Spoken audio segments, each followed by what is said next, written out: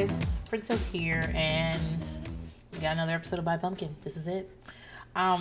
It's Friday night, and I need to record tonight because I promised to do some things tomorrow, and if I don't do it now, I won't get it done.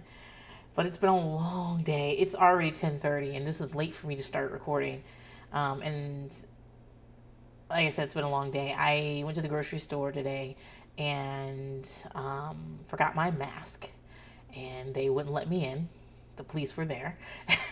And I had to come back, and now my mask is missing, and I had to wear a scarf that I could barely breathe in.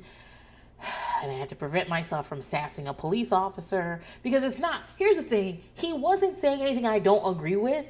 I just felt like, I just was like upset at my situation. It wasn't like he wasn't being mean to me. He was just standing in front of him, and like his partner, I guess, were standing in front of the HEB, and they were letting people know that you can't go in today without masks, and sending people around and back, and just being like, okay. And then offering tips, like, do you have like a piece of clothing you could use to cover your mouth and nose and things like that. And he was wearing a mask too. So like, what would be the point of me sassing him when I agree with him? I just don't know. I just can't find mine. What would be the point of me sassing him? So I went home and I got a scarf, and I just want you to know, I talked to myself on the way there, and I was like, Princess, when you see the police officer, you are not to be like, happy now.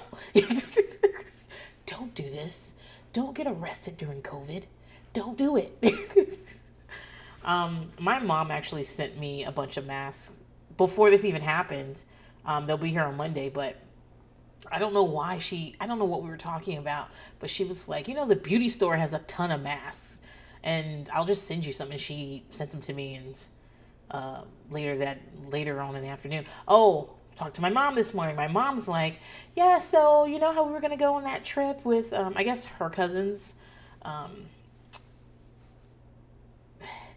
And it's canceled, obviously. But she's like, well, they're just going to come here for a week. And I was like, excuse you? She's like, yeah, they're going to drive from Philly. I was like, no, they're not. And she's like, they haven't been anywhere. They're not sick. I was like, I don't fucking believe that, because they're willing to drive to Virginia. They're in Philly, and they're willing to drive to Virginia. They sound like they've been going places. And she's like, and like, I guess they plan to do this at the end of May. And I was like, but you're on a stay-at-home order till at least June. So no, they can't. And so like, I'm like giving it to her, because you guys have to understand, at the beginning of all this, like when I was like, Ma, you have to stay at home, she was like, I don't want to stay at home. Working from home sucks. I need a new chair. And she's like threatening, like she's literally calling me from the nail salon. I'm like, you can't. She's like, well, what am I supposed to do about my nails? I'm supposed to just walk around with bad nails? Meanwhile, these are her natural nails. My mom grows her nails pretty long, but they're her natural nails. Bitch, paint them yourself. And then she's like threatening to go on trips. Like, she does something for her Narcotics Anonymous. Like, my mom loves my mom's a joiner. She loves to be in charge of shit. She loves to be on a committee for something where she could tell other people what to do. Like the party planning committee for the office. My mom's D'Angela, okay? She loves to be like, green is for horse. Like, my mom loves that. And so my mom loves to be like, well, I'm in a fight with so-and-so, and I find out it's about a church committee about what kind of punch to serve. So my mom's she's very active in her Narcotics Anonymous. It's not a group, organization, okay? So one of the things they do is they put together like essentials for addicts in a rough place, like in homeless shelters, and they serve that community as they try to develop a rapport. And then when people are ready to get help, they're there to be like, well, here are some resources. So they work with the homeless community. They work with shelters that help addicts. They work with like all kinds of organizations. So they're making these packs and stuff. And my mom's like, well, I have to drive to North Carolina. This is the beginning of all this. And I was like, no, you can't drive to North Carolina. And she's like, well, I have to, because people need me. I mean, so She actually fucking did that. And this is in the beginning of March. And I was like, you can't do that. You really need to stay at home. And she's already working from home at that point. And so then she gets back, and then she's all like calling me, talking about, are you staying at home? You know, staying at home is very important. I'm like, you literally called me from a nail salon last week. And now all of a sudden you're telling me to stay at home. I've been at home, bitch. And so now she's telling me someone's going to visit. So we went back and forth, and then she goes, you know what? I don't even know why I told you that. I was just joking. And I was like, no.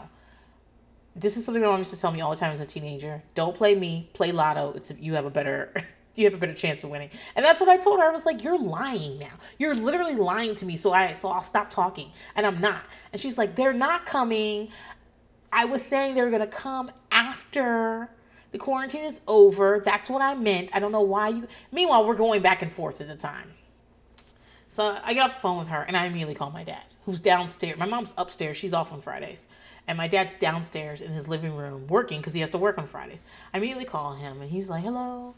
And I'm like, Big David. That's what I call my stepdad. His name is Big David. It always has been. I don't feel comfortable calling him dad. I don't call anybody dad. And his name is David, and he finds it incredibly disrespectful for me to just be like, hey, David. And it's because he's been my stepdad since I was like 7 years old. So Big David until he dies. That's what we call him. Everyone calls him that.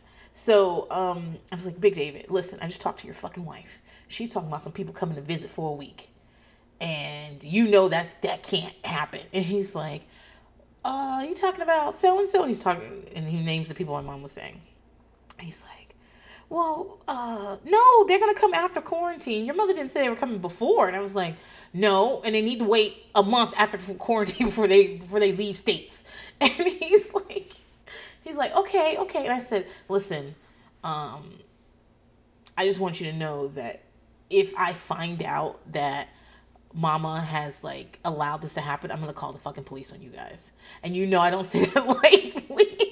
I will fucking join Facebook to see if you posting pictures of somebody in your fucking house and then call the police. And my dad's like, well, you ain't get to say all that.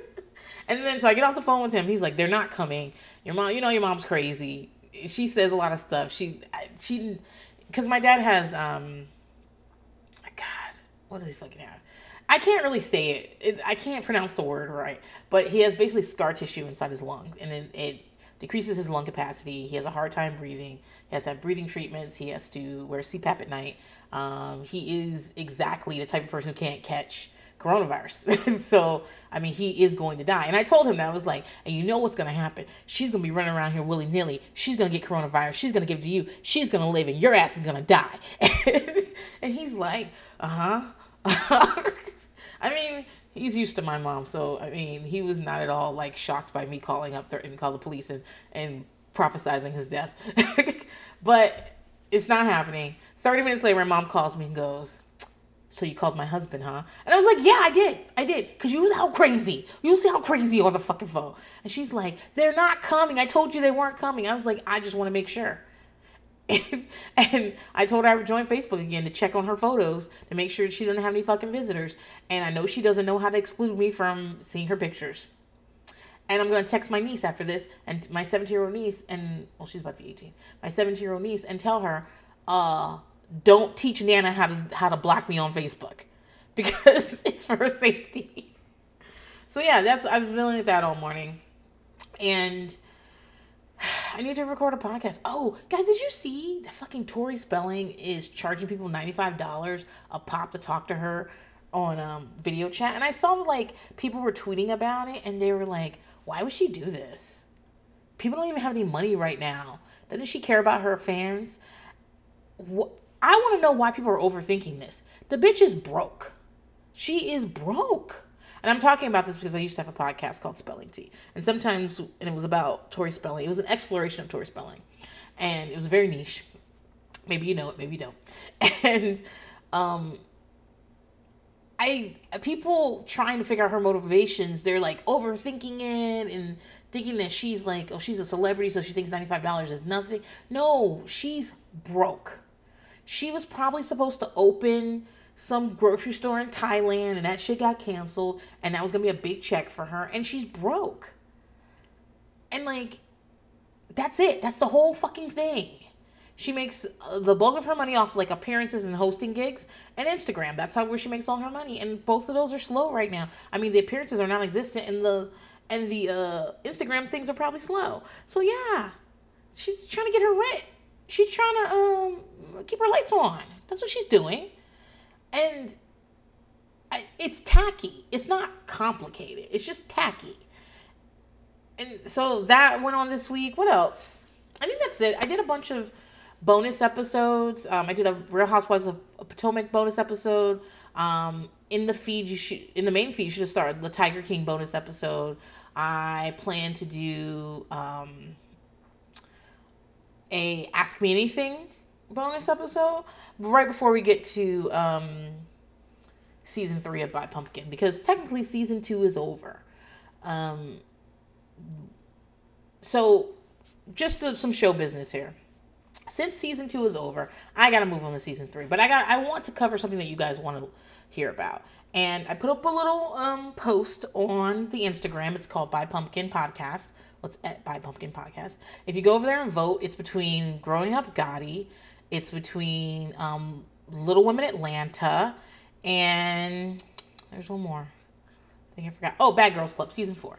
And like Liz was saying, it's all about what you can stream, what you can find to watch. There are a couple of things I wanted to do that I can't really find, or that were there last month and aren't there this month.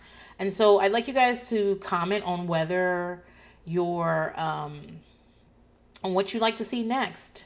At some point, I plan to put together a Google Doc that we can that I can show you all the things I'm thinking about doing, and you guys can sound off on what you want to hear and what you don't. I'm also thinking about doing. So I want to talk about Jon and Kate plus 8, right? I want to talk about Jon and Kate plus 8, but I want to, because those episodes are, even doing the last season before, even doing like important episodes, even if I went through the whole series, which is what I'm kind of thinking of doing, which is why I'm talking about this. Even if I went through the whole series and I said to myself, I'm picking out this episode. I'm picking out the episode where Jon tells Kate to get the stick out of her butt. I'm picking out the episode where they're fighting while doing Christmas shopping. I'm picking out some episodes from the last season. Even if I did it that way, Jon and Kate plus 8 was like was it a TLC show? Yeah, it was a TLC show. They're boring, guys. I'm not gonna get a whole season out of that. They're gonna be really boring episodes. So you really have to pick and choose what you want to talk about, or you have to talk about 3 or 4 episodes at a time. And so I'm thinking about doing a limited series on Patreon of just bonus episodes for Jon and Kate plus 8, starting in May. And yeah, and also keeping all my bonus episodes up there. I'm going to start running ads on the podcast soon. So at that point, I'll let you guys know. And if you're a Patreon, you'll get ad-free content. So I guess what I'm saying here is you really do need to be a Patreon subscriber. It's only $1 a month, and you can go to patreon.com/buypumpkin to join. You help me keep the lights on here. You help me continue to be able to do this podcast. Not to be ungrateful or anything, but right now I'm still working. If you listen to my Princess Diaries bonus episode I posted last week, I had to like lose some money from my biggest money source, but for the most part I'm still working the same amount I was, and I also have all these kids at the house, and so I'm not busy. I'm not busy. Like Liz is doing tons of podcasts. But it's because she has less things to do, but I have exact same or more to do. So it's hard to be like, I'm going to do more bonus episodes. But by supporting the Patreon, it means that I can do bonus episodes and turn down like some smaller things and say, no, I'm going to leave more room for my podcast. That's the whole thing about it. It's only $1 a month. And sign up if you can. And if you can't, please leave me a 5-star review, please. I want other people to find my podcast. I have pretty good numbers, but nothing to write home about, but I have pretty good numbers, and I'd like it to grow. I'd like other people to be able to see. And the best way for other people to know that they should be listening to me, the best way to be seen on like iTunes charts and stuff is for you to give me a review. It only takes a few minutes, very easy. 5 stars. The other ones don't work. Just 5 stars. That's all they allow you to give right now. So yeah, I think that's all the show business. So yeah. So right this second, what I'm recording is kind of a wrap up of season 2. Liz suggested it. Liz has a bunch of like dirt on me that she holds over my head and forces me to do things. She's got the tapes. She's got the nudes. She's got them. And she's like, you need to do a season 2 wrap up of this like arc. And I was like, I don't know. And then now I'm like, I got to do it. So that's what this episode I'm recording now is. And so I had to watch all 8 episodes and kind of condense them down. It's a lot that happens, but also nothing happens. So, and I think those are the hardest things to recap, because it can be super hard to be like, okay, so what should I talk about here? If something good happened and you're like, yeah, it's obvious what I should be talking about. But if it can be kind of boring, you have to kind of pick and choose. So I'm going to do this wrap up for season 2 as a bonus episode that's going to be on the main feed in between season 2 and... Okay, well, this is very complicated what I'm saying here. Because when I'm talking about I'm doing a wrap up for season 2, I'm doing a wrap up for season 2 of Breaking Bonaducci. But this is a bonus episode that is going to be on your main feed after season 2 of By Pumpkin. You see how it gets confusing there? You see? And then I'll have one more bonus episode that'll appear on the main feed. And then we'll start season 3 based on what you guys kind of figured out you wanted to do. Like, it's so interesting how you fall down these holes of these niche reality TV shows and what they mean to you. And like Kara from Everybody's Business But Mine posted, like, she does little top reality moments where she talks about things that happened. And one of her reality moments was when Hulk Hogan was like oiling down his daughter in like the most sexual way ever, like literally in her butt cheeks. And it made me think, oh my God, Hogan's Knows Best was such a good show of Florida fucking trash. And I don't mean that like, if you're listening to this, and from Florida, you're trash.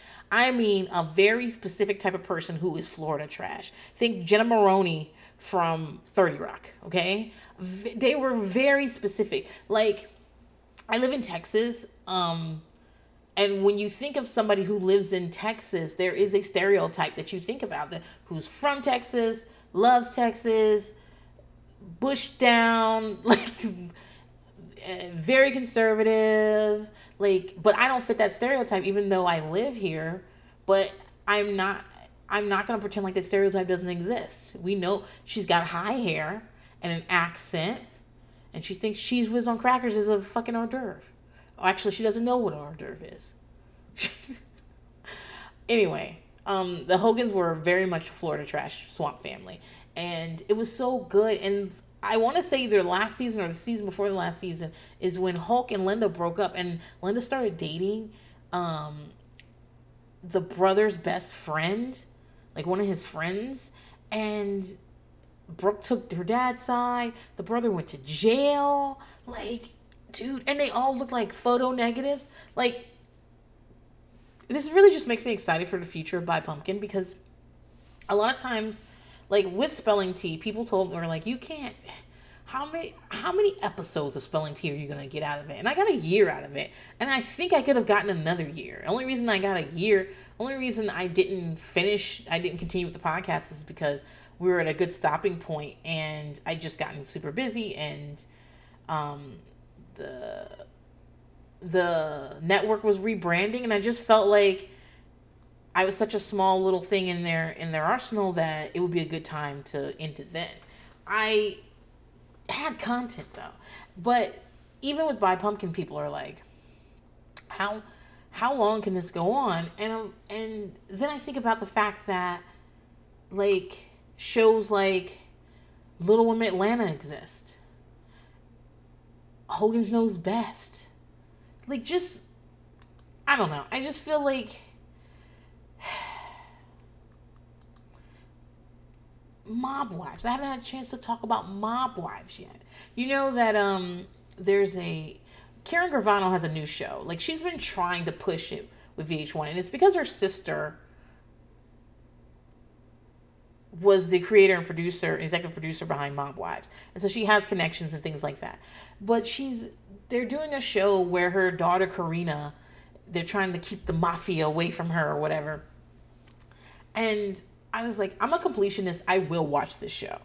But I just can't right now watch Karen Gravano talk about the lifestyle over and over and over again. I can't do it. I can't do it. And she's hard to take when you don't have Dreeder breaking her up a little bit. She's real hard to take. And also the ridiculous idea that her daughter, Sammy the Bull, is known for being a big snitch, okay? For killing all these people and turning on them and turning on John Gotti. Was it John Gotti? I think it was. Whoever the boss was at the time. And like causing him to go to jail. And this was many years ago, okay? So the idea that Karen's half-black daughter has any connections to, again, I'm using my quotes, the mob, and what Sammy the Bull knows is fucking ridiculous. First of all, she's half-black. Racism, okay? Racism. Mafia is racism, okay? There's no fucking way. Secondly, it doesn't exist in that way anymore. And thirdly, you've had her on a reality TV show since she was young. She was really young when Mob Wives came out. And I'm not saying it's impossible for her to get tied into some gangsters doing credit card fraud or bullshit like that. I'm not saying that she can't be involved in gangs or whatever. But I just think I think the premise of the show is flimsy. And again, I'm going to tell you, I'm going to fucking watch it. But I'm just saying the premise is flimsy. Oh, one more thing before I get started. And I do need to get started because I did promise these kids pancakes in the morning and they get up at the butt crack of fucking dawn. Total Bellas is back. And for those of you who don't know, Total Bellas is an ETV show about the Bella twins, Nikki and Bree. I think their last names are Garcia something. I didn't know who these fucking people were maybe 4 or 5 years ago. I didn't know who they were. I don't watch wrestling. I know I've been talking a lot about The Miz, but I don't watch wrestling. It's not a part of my lifestyle. Hear that, Karen? The lifestyle. And it's not a part of my lifestyle. But many, many moons ago, I started watching a show on E! Called Total Divas. And it's about the women's division of WWE. And even though I know nothing about wrestling, I found it interesting. To me, I just found the whole concept interesting. I really loved Trinity and her husband John. He's one of the Uso brothers. I really loved. And then that's where I found out who the Bella twins were. I had no clue. And they become very, very popular. And they got a spinoff. Nikki Bella was engaged to John Cena. And, I mean, that's over. Now she's engaged to Artem, who's her... I think she's having a baby with him, too. Who was her partner on Dancing with the Stars when she was still with John. And, like... I really like this show. It's the perfect thing for me to be watching during this time. First, they're not talking about hand sanitizers or masks or when we'll be able to leave. It's just like, I don't think any of the storylines are that real. Most of the storylines on there, they follow the Kardashian theme, and they should because they're on E, where there is a storyline, okay? And the storyline is often related to current events while they're filming because they are famous enough that their current events are in the news, okay? So, or in gossip news. So they have one storyline that's real-ish and relevant. And then they always have like a B storyline that you're like, this did not happen. You guys did not hide in the pantry for 2 full nights and then hop out to scare Brian. Like, that didn't happen. But okay, we're going to pretend like it happened. And so, but all I'm saying is it's mindless fun. It's back. I was tweeting about it. You guys should follow me on Twitter at OKThenPrincess. You'll get all my crazy tweets. But the first episode I was watching, they went lingerie shopping where Nikki was like completely nude. She was very naked. But she was trying on lingerie. And I was like, this is a new lifestyle for me. You hear that, Karen? Lifestyle. This is a new lifestyle for me. I don't know. I didn't know you could just go to a lingerie store and put your puss on the panties and not buy them. Like, is this reality TV show magic? Is this one of those things where she had bought all those things, or our production had, or something like that, and then they just let her, because she comes out and she's wearing like wild underwear and she's got her boobs hanging out and stuff, and I was like, I didn't know you could just put that on and then just leave it there at the store.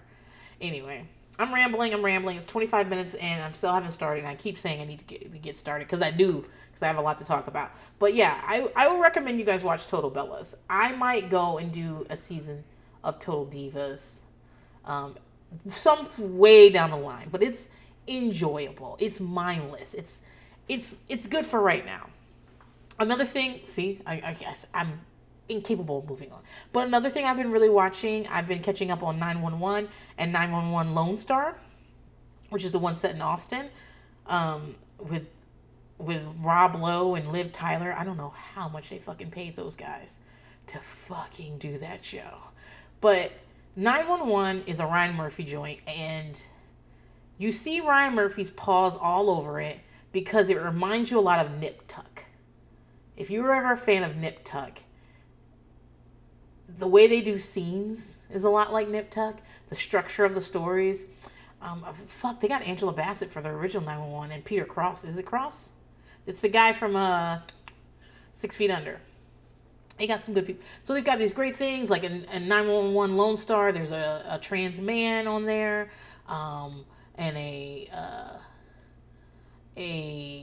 Muslim woman who works as a firefighter, and like, I don't know.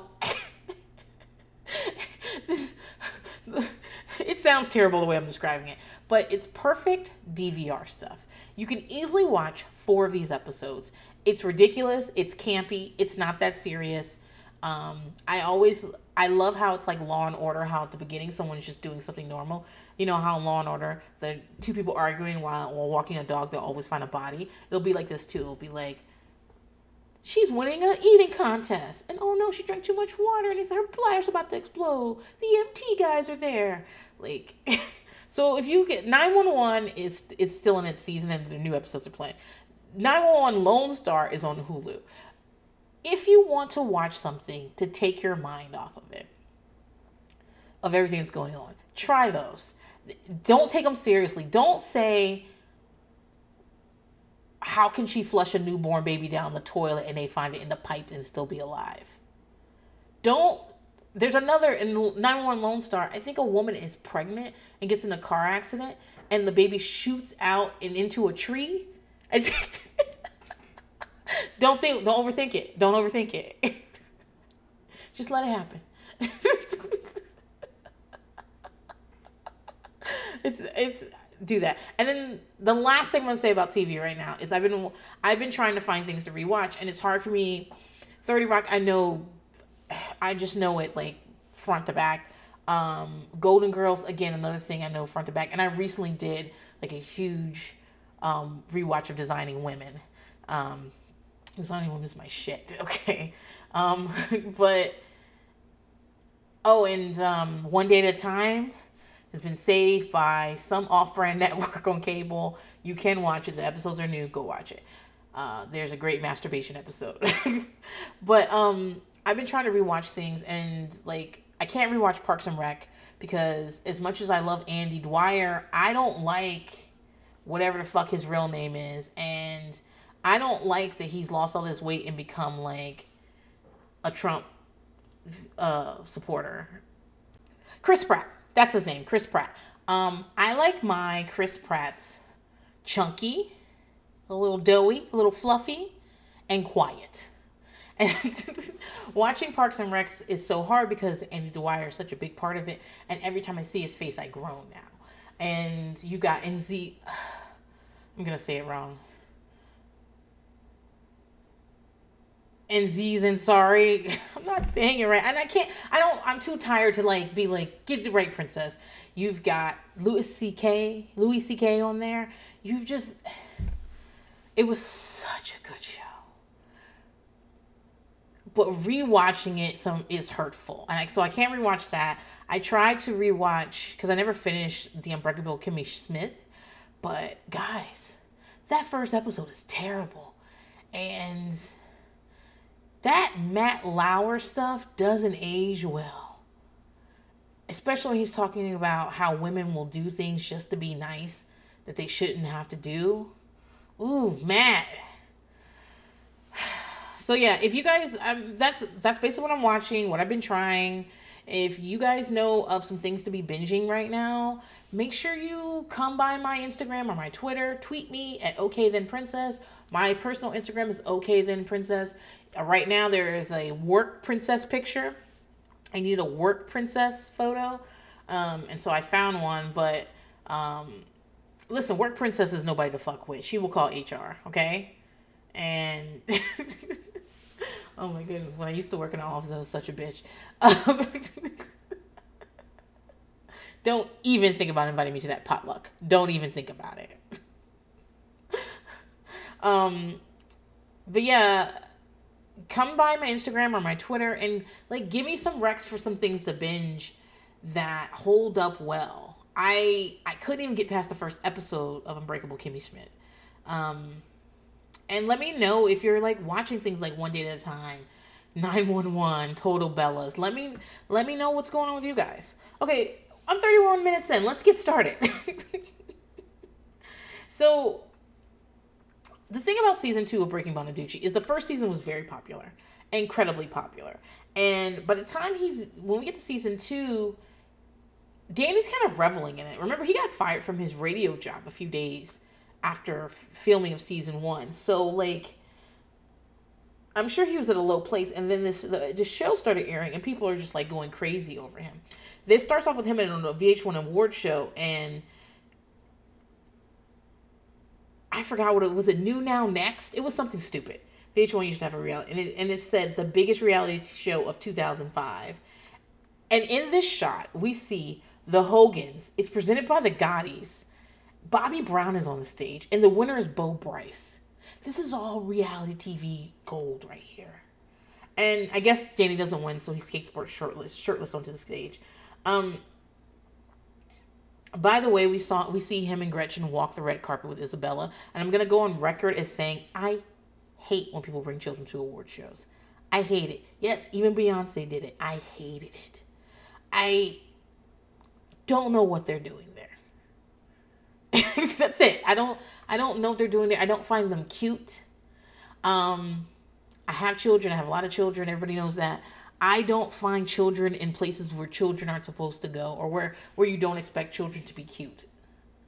If I was at a strip club, I wouldn't expect a child to be there. I don't like working in an office where people bring their children to work. I don't bring my children to work because I don't want them here. So I don't want your children here either. I'm trying to use the fucking copier, Susan. Get your kids pull up off the fucking copier. I don't find the shit cute. I don't like going to book club meetings where people bring all their kids with them, and then you have to keep going in a room to tell your kids to be quiet because they're in there playing with you. I don't like that shit. I just don't. And part of the reason is that I don't like it because I don't always think the kids are having fun. This is the same reason why I don't like dying dogs, okay? People have fought me on this. I'm not saying you can't dye your dog. I'm saying I'm never going to dye a dog. And the reason is that for most dogs, going to a groomer is a significant experience. There are lots of other dogs there. It can be a little scary. They're asking them to sit in places and do things that are counterintuitive to their instincts, right? Letting you touch my belly and I don't even fucking know you, and you've got this thing that's buzzing is counterintuitive to my dog instincts. I'm not saying people shouldn't go to the groomers. They should. But anything that I can do to make it easier for them is good for me. And so anything that you want me to do that takes that makes it take longer and is just for my pleasure as opposed to the dog's pleasure is a no for me. So, and like obviously if someone's dyeing dogs, they're using vegetable based dye. I mean, they wouldn't use something that's toxic and would kill the animal unless they're fucking Farrah Abrams. But like reasonable people that do things like that with dogs are using dog safe products. That's not what I'm saying. What I am saying is that if it's just for me and the dog gets nothing from it, and there's like the grooming itself is important because of heat concerns. When they get matted and stuff, things can get in there. If you have an inside-outside dog that goes outside and plays and does all that and drags shit back in, it can be unsanitary. I get like all that, okay? So that's why I believe in grooming dogs, but my dogs anyway. But if, like clipping nails and things like that. But if it's just for me, I don't want to do it. And I feel like when people bring kids to like award shows and things like that, it's more about bringing an accessory and being like, look how cool I am with my kid, then it, like when Kanye and Kim brought North to the fucking fashion show, it was because you thought it'd be cute to have her there. She's screaming and crying the whole time. She's disrupting the whole thing. She doesn't want to fucking be here. And if she didn't want you to leave and you felt like you couldn't leave, then stay your fucking ass at home. That's how I feel. Stay your fucking ass at home. Stay home with the kid. I think that's a great idea. But do not bring the kid here. When I hear stories of Tom and Katie's wedding, not Vanderpump Rules, the real Tom and Katie, Cruz and Holmes, of their wedding where Suri was on the floor of the bathroom and people were talking to her like she's an adult because Scientologists believe that children are their spirits are grown or whatever. It raises my hackles. Why is she at the wedding? She's what, 6-8 months old? Why is she even there? She can't remember it. Apparently y'all don't have nobody to fucking watch her. Her diaper's wet. She's on the floor of a bathroom, which is the nastiest place to be. I don't care if you are in Venice, in a beautiful church, and it costs $1 billion to rent the bitch. The floor of a bathroom is disgusting. She's crying. Why isn't she at home or at the hotel with the nanny where she could be dry, clean? There's not all this noise. There's not all these wild people with probably too much perfume all around her. Why isn't she someplace where she should be, where it makes sense for her to be? I'm on a rant. But like seeing Isabella on that fucking carpet pissed me off. I was like, take her fucking home. You only have her here because she's like a bag to you. And this is also why she thinks that she's in charge of your relationship. She thinks she's a third party. You're in a throuple with Isabella. And so you guys are going out, then Isabella must go too. Ugh. So at the beginning of season 2, Danny goes to Mexico City. He's promoting the show in Latin America. He's also doing like the filming of, I guess, the theme footage for this show. It's not a theme song. It's the intro to the show, I guess is what you call it. And during this intro, he's on a roof holding a bottle of what I believe to be fake whiskey. It's got to be tea or something like that. And he's taking swigs from it, and it looks like he's going to fall off the roof. And so they're filming him do this, which, first of all, I think is bullshit. Can you imagine being... He's telling people he's 7 months sober. So can you imagine being 6 months out of rehab and in order for you to do your job, which is make this reality TV show, you need to reenact yourself doing drugs. Imagine if, Liz, I know you're listening to this. Imagine if 6 months out of rehab, they were like, okay, Liz, I just need you to go pretend to do heroin. Like, we're just going to film that. Let's look fucked up. Look like you're on a bender or something. Look like that. And here's some fake heroin. Roll the cameras. Let's do it. I've said this before. I'm probably going to say this again throughout this particular episode because there's a lot that goes on in season 2. I do not expect, as an addict, you can't expect the world to work around your addiction, okay? If you're addicted to drugs, if you're addicted to alcohol, people are going to drink. And sometimes they're going to drink in front of you. Sometimes you're going to be unavoidable. You're going to be places where people are doing a lot of drinking. And especially if you work in the fields that Danny works in. I get that. But I do not understand why no one said, no, we can't do this. Actually, I do understand. I bet you Danny said he could do it. Because I just think he's swigging from it. And then at some point, they're like asking him to get down because they're done. And he gets on the edge of the buildings running down. And they're like, because before they're filming him, he's up on like a crate or something. So that the way they're filming him, it looks like he's on the edge of the roof, but he's not. And he decides to go onto the edge of the roof, and they're asking him to get down, and he's pointing at the director. He's like, "You said I could do this," and the director's like, "No, I didn't say that." And it's a little scary. And I bet you that's what it's like to be with Danny all the time. Being with Danny all the time is a little scary. So while he's in Mexico City, they start doing they're doing the voiceovers for the show. The Spanish dubs, and Danny's watching. I don't know why he has to be there for the voiceovers, but okay. And he sees that scene from when Gretchen had those strippers, and he's pissed again. Gretchen says that things were, so they go back to therapy because they haven't been to therapy since the show's been over. That's something we should talk about. Is the therapy just for the show? I didn't think it was. And Dr. G doesn't act like it just is, but maybe it is. So Dr. G, they're telling him to Dr. G, and Gretchen says that when the filming of the first season was done, things were pretty bad. They got better, really, really good, and now they're back to bad. Danny looks at her like he doesn't even know what the fuck she's talking about. He's like, what? He does apologize. He says, I'm sorry, I didn't know this, but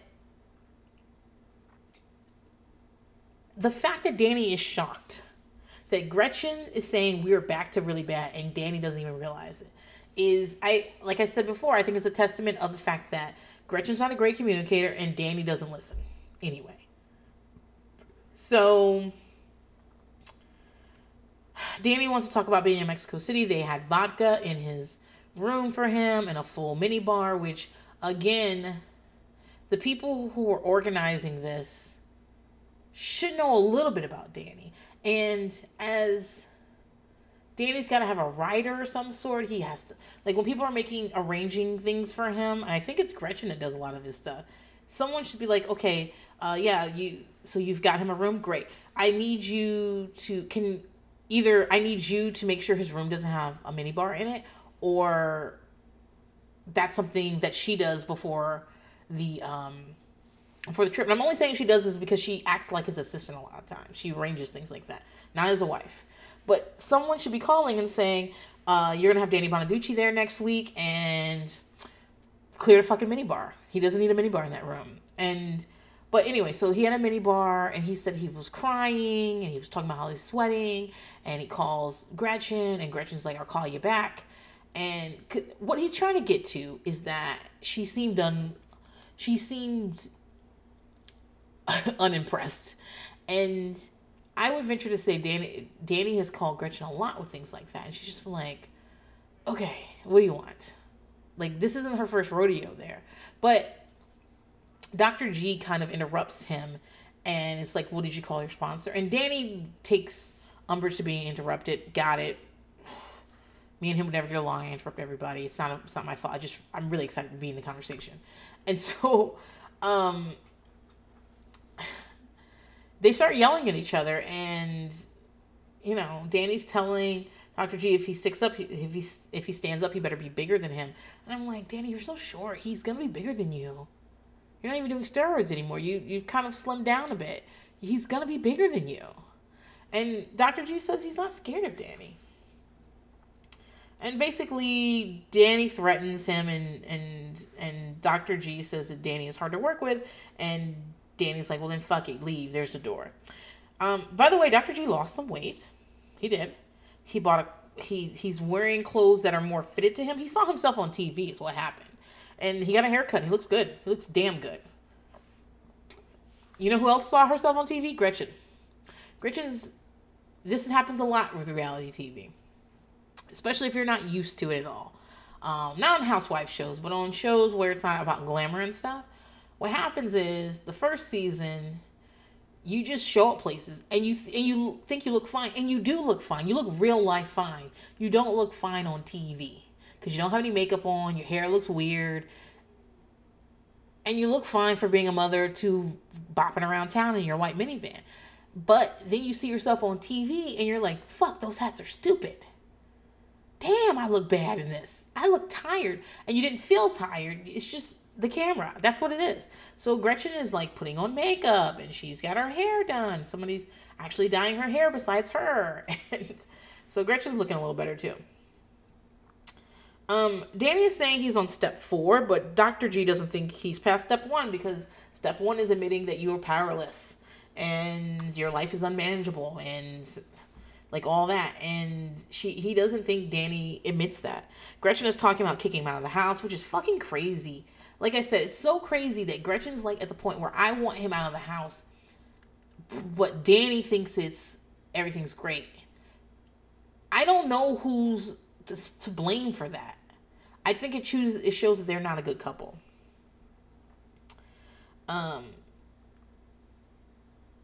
So when they get back from therapy, this first therapy session, Isabella runs out of the house to Gretchen's car and is like immediately like, where's daddy? Where's daddy? Where's daddy? And Gretchen is like, daddy had to pick up his car. He's coming, blah, blah, blah. And she starts questioning Gretchen about couples therapy, trying to get Gretchen like, well, things are going well. They're going well, right? They're going good, right? And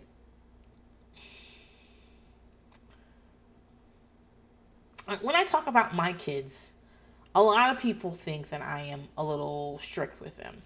I don't think I'm very strict with my kids at all. I let them do all kinds of shit. I feel like in a lot of ways, we have a loosey-goosey type household. But things like your kid being your best friend and being a part of your relationship are not good. And when you start wrong, it's hard to tighten up. So you can start, you can come in and you can start strict and loosen as you go based on what's necessary. But if you start loosey-goosey and try to tighten up, it's too hard. No one wants you to do that. And they have a lifestyle where she is a part of their relationship, where they tell her all sorts of things that are none of her fucking business, that they should actually be protecting her from. And so now she's invested in your couples therapy. She's to the point where she knows that when you go to couples therapy and you come back, and she knows that everything should be good. And it's too much.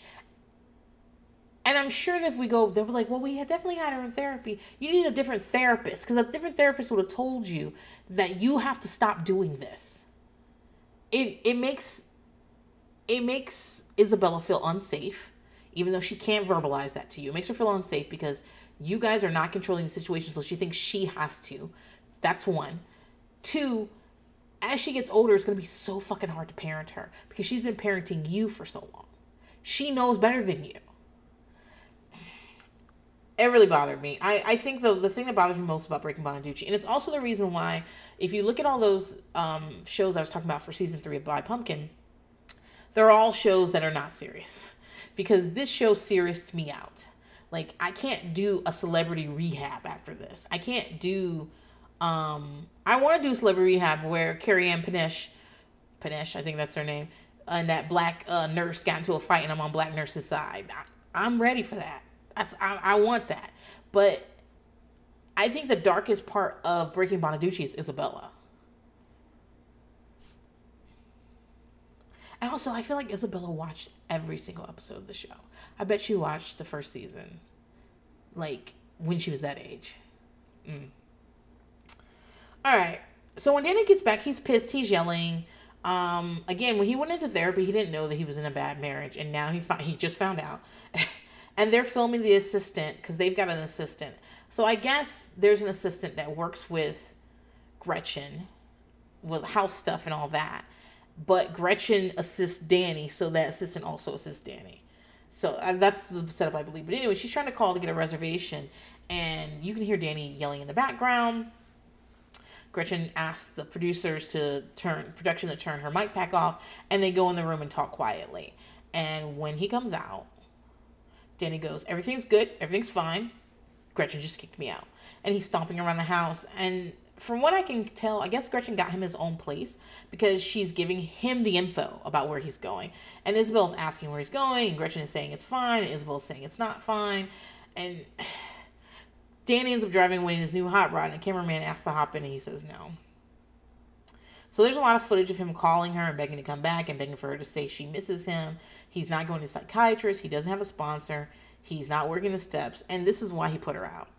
She put him out.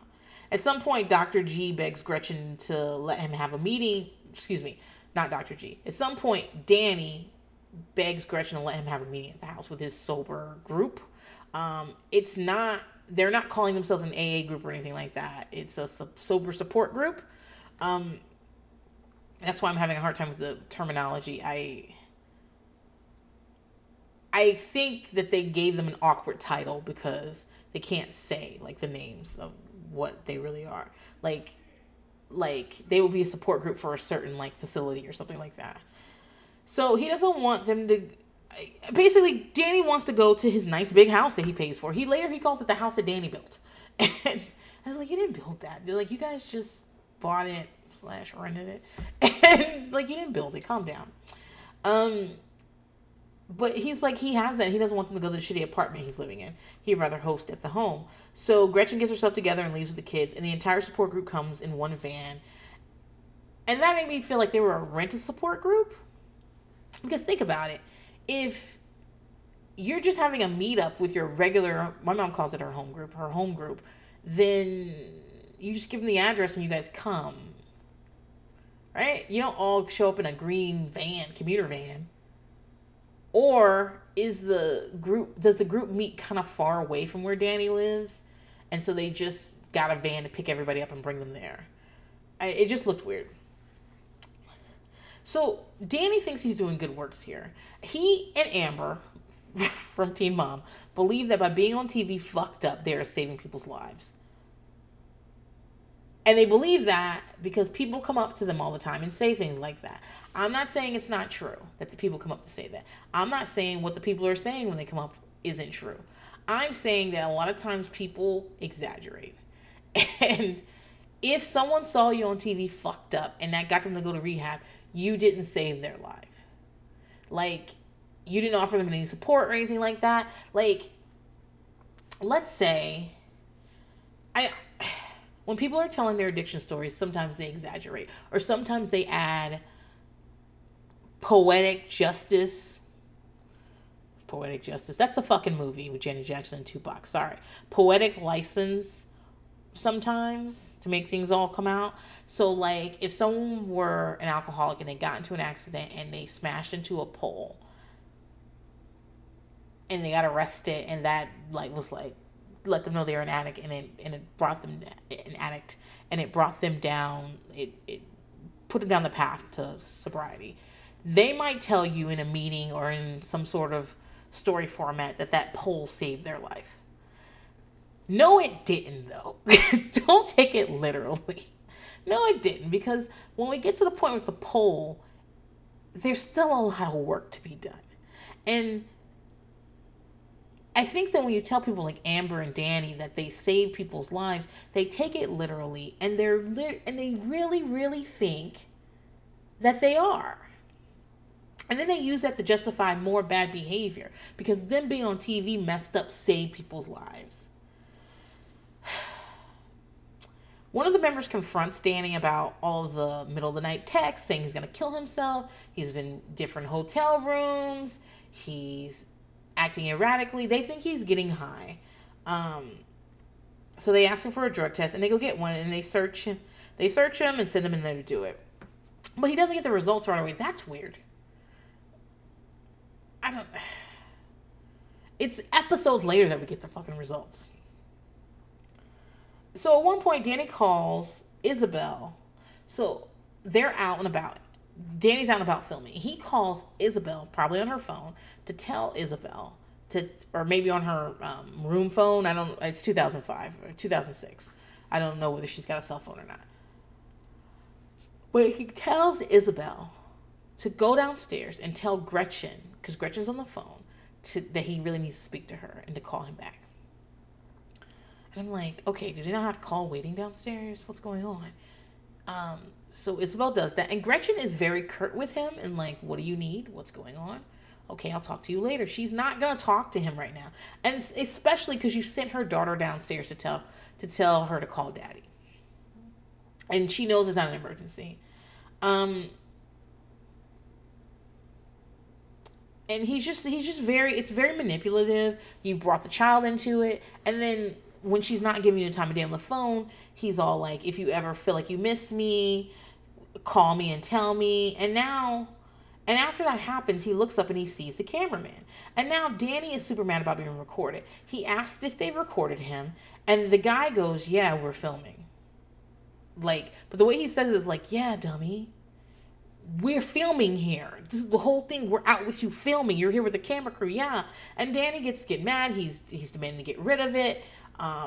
He's screaming at people. He's threatening people.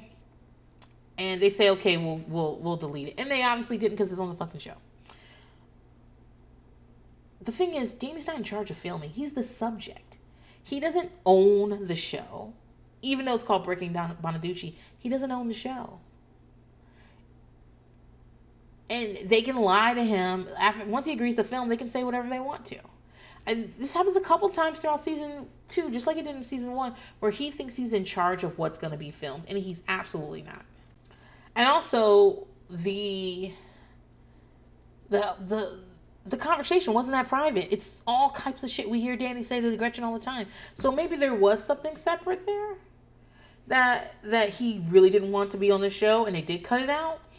But I don't know. It just felt like he was throwing a temper tantrum. So what's happening now is that Danny is getting an award from the Harvard Lampoon, which is a publication. It's about comedy. Conan O'Brien I guess he was the editor. There's a lot of famous people who went to Harvard for comedy, who are a part of this organization, and they've decided to give Danny Man of the Year. Now, Danny should be suspicious of this because the whole time he's about to get this award, I mean, he's like, I'm getting an award from Harvard. I'm like, no, you're getting an award from, I mean, it is,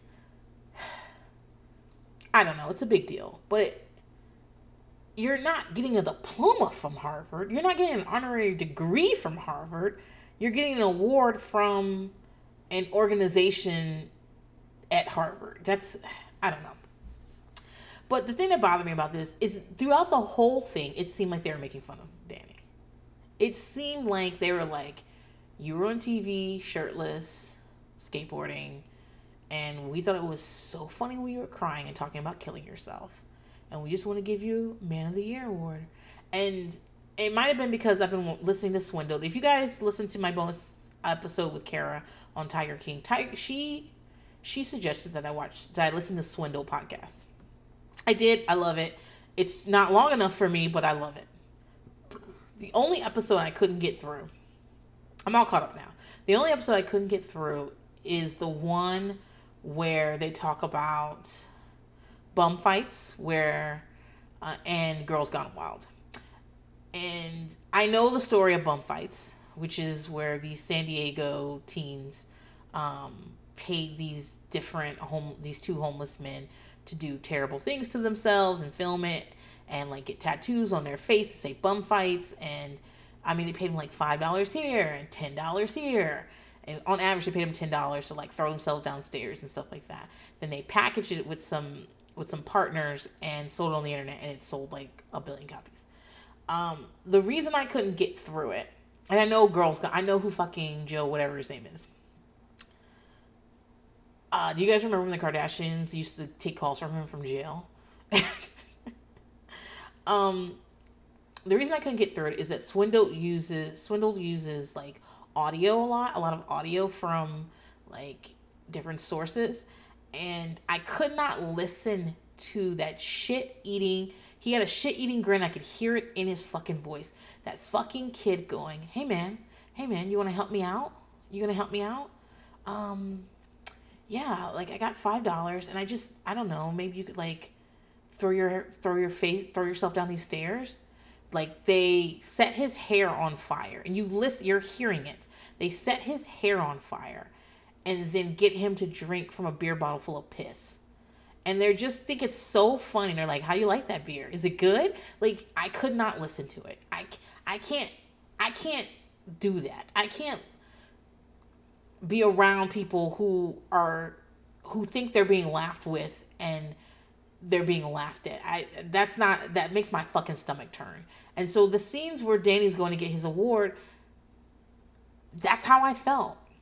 But it's a big plot point because he's got to go to Boston, obviously Harvard, and he wants Gretchen to go with him because it's the biggest award he's ever gotten in his life. And I'm like, this is not a prestigious award. The fact that it's associated with Harvard does not make it a prestigious award. Think about what you're getting it for. Think about who's giving it to you. They're using you to be a dancing bear, okay? And so he goes and he has a good time. You know, Danny loves attention. He accepts the word naked. You know, he loves being naked. There's a Q&A where someone's like, "What does your butt look like?" And he shows them in the butt, and they're, you know, just. But the problem is Danny wants this to be a romantic trip because he's seen the movies. When people want to save their marriages, they go to Hawaii. So he's gonna make a romantic trip to Boston. And throughout the day, it is kind of romantic. He is kissing her. She does get ready, and she shows up, and he puts her on the spot at the Q&A when they're like, "Are you guys still together?" And he's like, "No." He's like, "Gretchen, are we still together?" And she's like, "We're working on it." And no, they say, how's your marriage? And he goes, "Honey, how's my marriage?" And she goes, "We're working on it," which is a very diplomatic answer considering he's not living at the house now. But he decides, he's like, "Actually, you see that mansion? She lives there now." And it's very embarrassing. He calls her out. Then they go on like a party bus.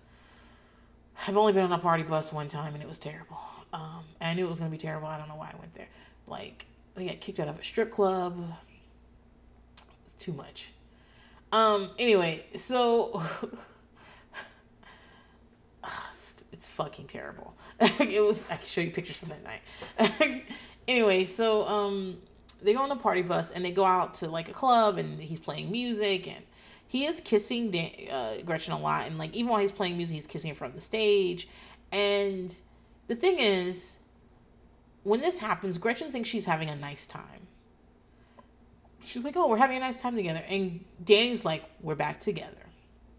So they go back to the hotel room, and it's supposed to be 2 hotel rooms because Gretchen wanted. He said if something happened, Gretchen wanted her to be able to go to her own room and get away from him. But they're in the same room. And what we see is them having an argument where he's threatening to go downstairs and sleep, I guess in the lobby of the hotel. And because she won't invite him to bed. And this is what I'm talking about when he's so fucking selfish and ridiculous. He wants to be invited to bed. He tells her that, like, so before, what happens first is that people are recording because you're filming a fucking show, and Danny's like, "Somebody in this room, you better back up. Is this how you want it to be? This get bad. And he like takes off his shirt to fight the camera guy, and I'm just like, you agreed for these people to be here. We all know you're having marital problems. We all know she won't fuck you. Why are you acting like this is a private, like... Anyway, later on they pick up at like 3:00 in the morning, which I'm just like, she's probably fucking exhausted. And he's like, I look like shit. And people think I'm crazy. And I haven't been sleeping because I miss my wife so much. People think I'm on drugs. Yeah, Danny. you do a lot of drugs, so people think you're on drugs when you act weird. That's how it's gonna be. But he says it like I would say it. Like guys, my drug of choice is gravy. I don't do drugs. Nobody offers me any drugs. I've never been offered coke. Never. I probably seem like a narc. I'm not gonna deny it. I probably seem like one. So no one's ever been like, hey, you want to do a little bump of coke? Never. They've been like, hey, do you want to go to a buffet? And I've been like, already on my way. So when it comes, like, I think I have to do tomorrow night. I have a friend who lost her job right before all this happened, was devastated by it. Her boyfriend ghosted her about a week and a half before all this quarantine thing happened. I work with him in some capacity. He's not dead. So he's just ghosting her. She lives at home with her Vietnamese mother, who's very like old school. And when I say she lives at home, she really takes care of her mom. If she left there, her mom would not be able to afford to stay in her home. But she takes care of her mom, and she's got a 16-year-old brother who's trying to break quarantine every 5 minutes. And she's stressed the fuck out. And she's lonely. And I've been talking to her on the phone, and it's not cutting it. And I'm really worried for her. So what I'm gonna do tomorrow night, and the reason I can't record a podcast, is I'm gonna wait for my kids to go to sleep. I'm gonna drive over to her house. I'm gonna park my car next to her car, and I'm gonna roll down the window a smidge. I'm gonna wear my mask or my scarf, since apparently I can't find my mask. And she's gonna sit in her car and drink a beer.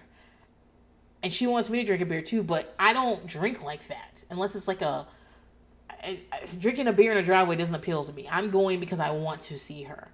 Like, if she forces me, I will have a half a sip of beer. But I'm just not turned on by that. Sour cream, yes. Beer, no. And so, why am I on this fucking tangent? Oh, Danny says they think I'm on drugs the way I would say they think I'm on drugs, knowing that I don't even know what heroin looks like. You know what I'm saying? Like, people have a reason to think you're on drugs, Danny. So anyway, he's like, so I look like my wife should say to me, you look like shit. Please, honey, come to bed. And then I would come to bed. And I'm like, and Gretchen says the thing. Gretchen says, like, dude, I don't want to be close to you when you act like this. And if it's gonna be like this, I should go. See, what I think would happen with Gretchen is between seasons. So the way Danny acts has always been an open secret, probably amongst her.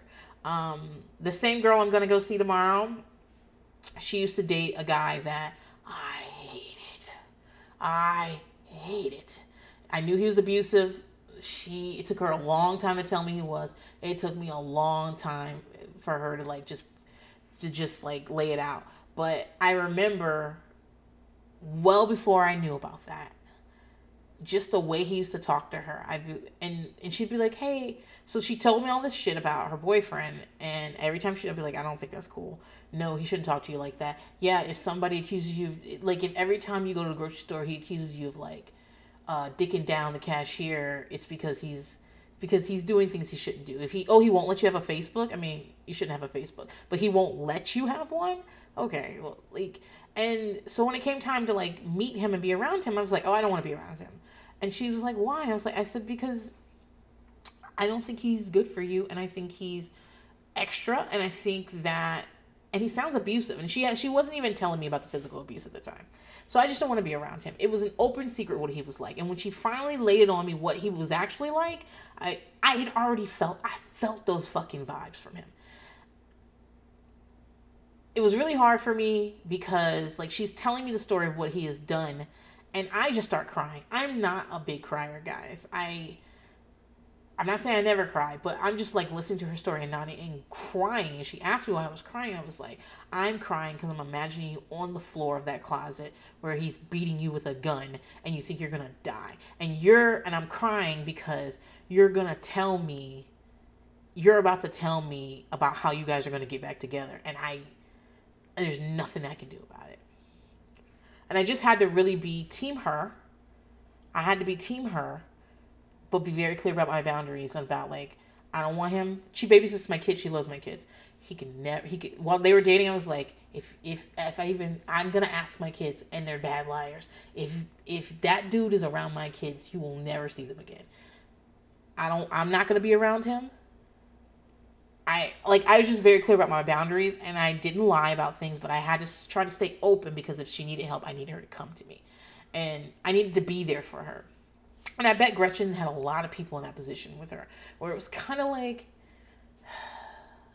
we don't like this, but we can't talk too much shit because she's gonna tell him, and then he's gonna be trying to kill us, and then also we have to stay open. We can't let her close the door on us because then when she needs us, she won't be there.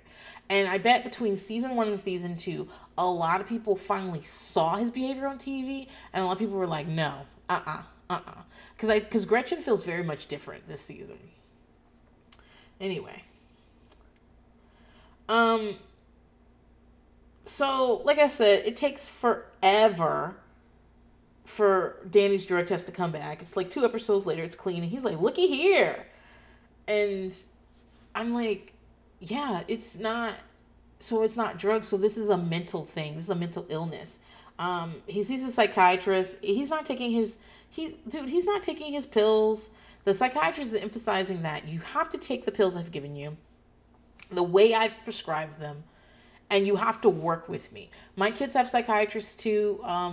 Like I was telling you guys on my bonus episode, my little one's like he's going through it these days. He was in his room all day today. Today, he was so mad at me. He was like, I just want a second chance. And I was like, sometimes you don't get second chances. I've been giving you third and fourth and fifth chances this past week. And today, I decided that the first time I wasn't going to do it anymore. Like, that's the thing about second chances. You don't know when they're coming. But anyway, like I talked about on the Princess Diaries about how he's been going through it because of the structural changes in his life and no school, and his schedule was off, and also his meds are changing. And I have never had a psychiatrist myself. Like I've never had a relationship with a psychiatrist like this, and it is a give and take. It's a try this. Let's see how this makes you feel. You have to be in continuous contact when you're trying to figure out what's going to work. And you do have to take it as prescribed. And they're going to ask you about side effects and how do you feel? And you're going to tell them, well, this makes me very sleepy and I can't do this, or I'm having facial tics, or I'm still very depressed, or whatever it is. And they're going to tweak things. Maybe they're going to give you a little more or a little less, or they're going to add something, or they're going to take something away. And it takes time to get on the right meds for anything, even if it's just ADHD. And I'm not saying ADHD is nothing, but even with that, even if you get to the point where on ADHD you're going to be medicated, you can't, it's not even like you just walk in and they're just like, here's some drugs. Or it shouldn't be like that. It really is a relationship between you and the psychiatrist. And Danny's not doing that. He's not taking his drugs as prescribed. And he's not allowing the psychiatrist to work him into like a med regimen that works.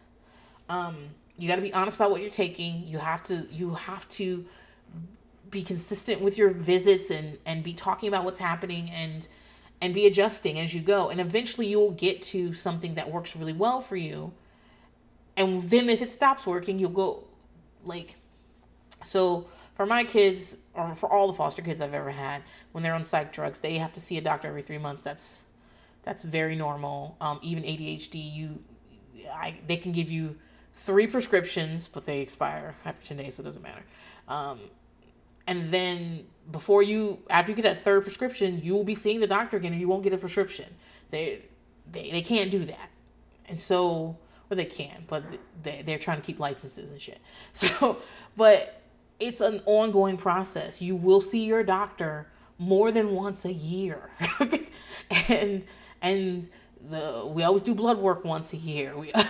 He always does a thing where he has the teachers and other caregivers fill out forms about behavior and about observations once a year. This is like maintenance. It's not just here's some drugs, good luck to you, man. And that's how Danny likes to do it, because Danny's also one of those people that probably goes to a therapist and goes, well, I didn't tell her the truth. I lied to her. And she didn't know I was lying to her. She's a bad therapist. Why are you wasting your fucking money like that? How the fuck is she supposed to guess what the fuck is wrong with you? I know so many people who have done shit like that. Anyway, Danny goes back to therapy. He apologizes to everybody in the room. Danny's a great apologizer. And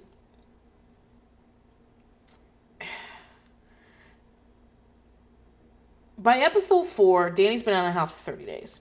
And he says he wants to help with the house stuff and the kid stuff and a little extra to help Gretchen out. And he takes Dante out to do stuff. Dante, you guys know Nanny 911 is back? Is it Nanny 911 or Super Nanny? There were 2 shows. Nanny 911 had 4 nannies, and they would be like, Mrs. Patterson is very good with kids that throw food. We'll send her. It was stupid. But Super Nanny's back. And Dante needs Super Nanny. He's 3 and 4 years old. That's why I'm guessing his age group. He's going to preschool. He's probably about to turn 5 or just turning 5. And he's screaming, like literally he's screaming bastard at the pigeons. He has terrible fucking language. I hate little kids with bad language. I hate it. And once they start cursing, it's really hard to get them to stop. So it's really hard when they're like 2-ish and they're really like, you know, they're really learning to verbalize their lives, and they curse and you think it's funny and you laugh, you'll never get them to stop because they think it's funny. And Don, so annoying to me. So, and he takes Isabel out. It was just like stuff like that they were saying.